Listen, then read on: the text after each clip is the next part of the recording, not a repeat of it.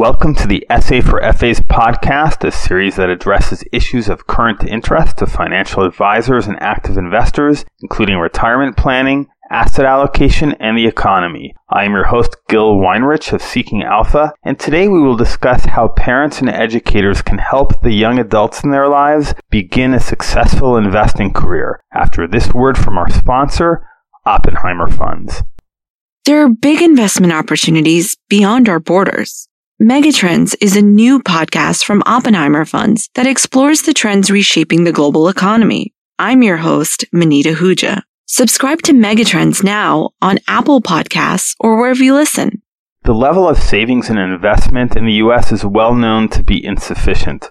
One often hears suggestions that better financial literacy is needed, and while such programs can help at the margins, overall their track record seems inadequate to the task. Here then is a modest proposal for parents, educators, and all those connected to young adults who take an interest in this issue, and that is that timing may be everything. I'm not talking about market timing, the notion that one should enter markets when they're about to rise and exit before they crash. Good luck with that. No, I'm talking about something very basic, that there is a natural and ideal time to start one's investing career. Allow me to explain by way of analogy. When a baby starts taking his first steps, he may fall a few times, but he doesn't have very far to fall and has lots of padding to protect him against getting seriously hurt. That is therefore precisely the best time for him to start walking. His parents will cheer him on, he will walk, then run, climb, and jump, and will become a lifelong success in the realm of physical mobility.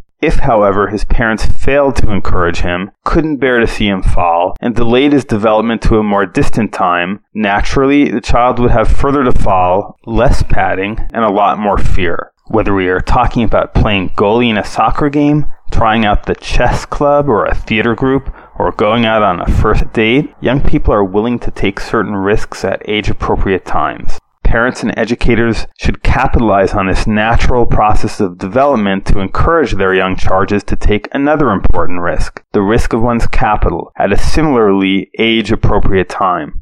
Every child is different, and that time will vary, but in broad terms, it relates to when a child or young adult first takes an interest in money. For a minority, that period might start when a child begins receiving an allowance. For a larger group, it will likely commence when they begin working and earning. That is the time, it seems to me, when young adults are most ripe for learning that they will profit by putting some funds away for the future. For one thing, young people often start out with a low cost of living. For example, they may be sharing a house with some friends and have a surplus of earnings after paying their rent and food costs. For another, they have the time to recover from a down market or from imprudent investment decisions.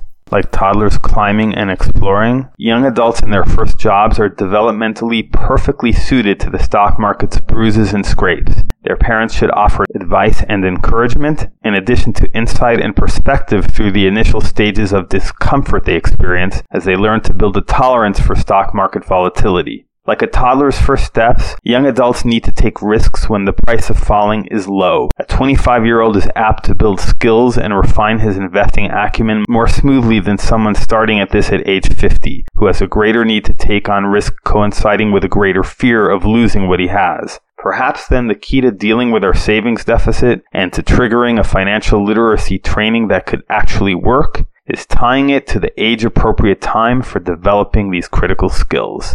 Thanks for listening. You can contact me at gil@seekingalpha.com if you have feedback or requests, and make sure to subscribe wherever you get podcasts. This is Seeking Alpha's Gil Weinrich, and our podcast was sponsored by Oppenheimer Funds.